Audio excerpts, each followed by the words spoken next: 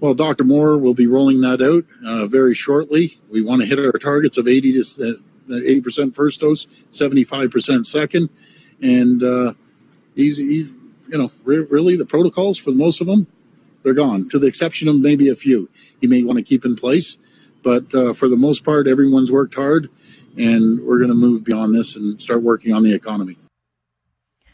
Well, that would be nice. I thought the goal was 90%. Hadn't we changed that goalpost? I don't know. They move around so much, it's hard to follow. But that was Premier Ford asked, can we get some clarification on when Phase 3 restrictions are completely removed? And we didn't get much. It was just we'll wait and see.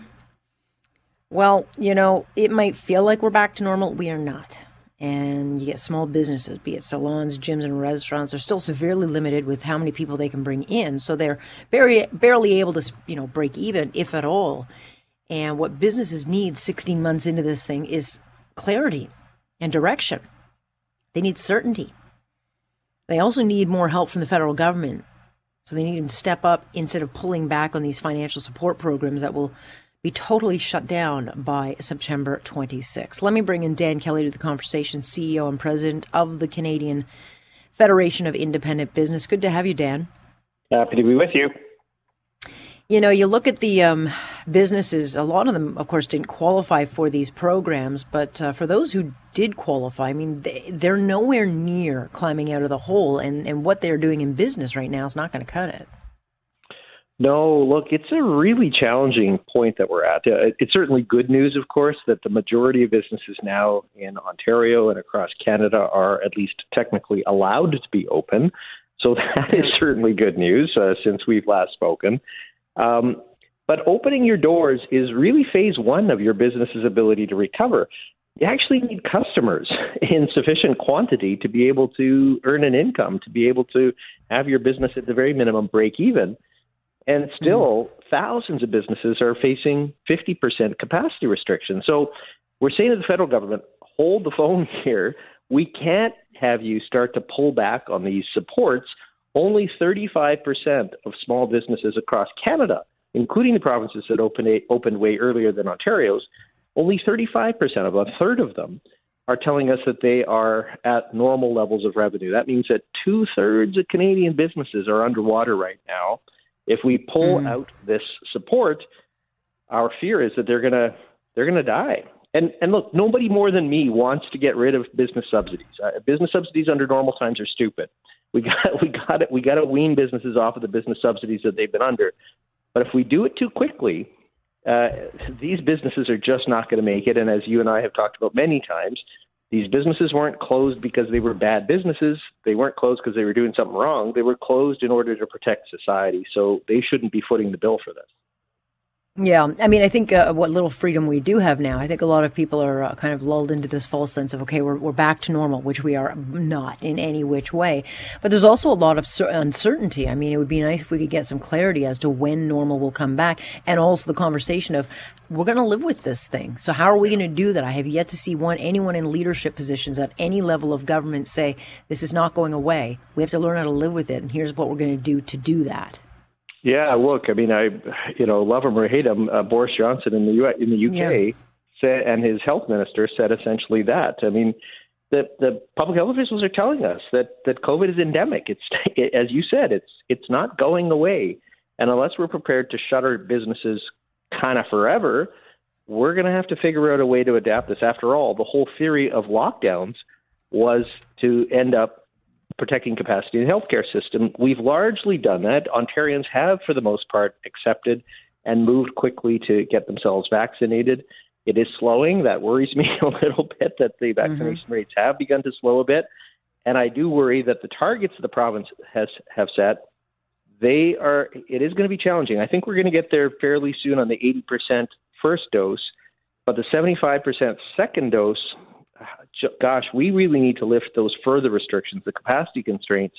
I'm hoping by August the 6th, and it's going to be tight to get the numbers where the provinces have set them. And not to mention, people are still getting this, even if they're vaccinated. So it kind of goes back to, we've got to learn how to live with this thing. And businesses have shown over and over again that they're willing to spend to protect customers and put the investments in. But again, they don't know, what the next few months looks like. Are we going to go back into lockdowns, which seems to be the preferred mode of dealing with this, or does anyone in charge actually have a plan?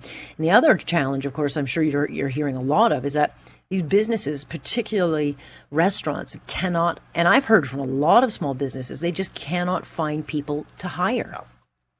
It's a huge challenge, and we did get a sneak preview of this last summer when the province did allow businesses to open over the summer and fall of 2020. The shortage of labor shot up, in part because the CERB program was so generous, so easy to get on, that many employees said, well, screw this, I'm going to stay off for a while. Yeah. And look, on a certain level, I understand that. Public health officials are also telling everybody to stay home. So it's little wonder that employees are reticent to come back to the workplace. To be fair to the federal government, they have scaled back the CERB benefit from $500 a week to $300 a week now that it's under the EI system. It's now called the CRB stream. And that will motivate more people to return to the workplace.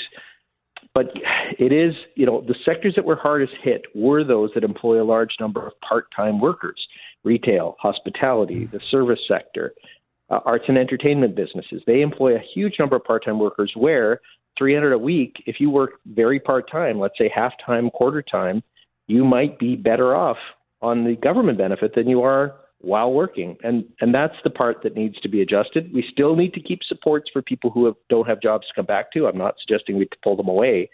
What I am saying is, please, governments, don't pay people more than they made pre-COVID to sit off on some form of income support. That's not the right approach. And we are, unfortunately, still at this point doing just that.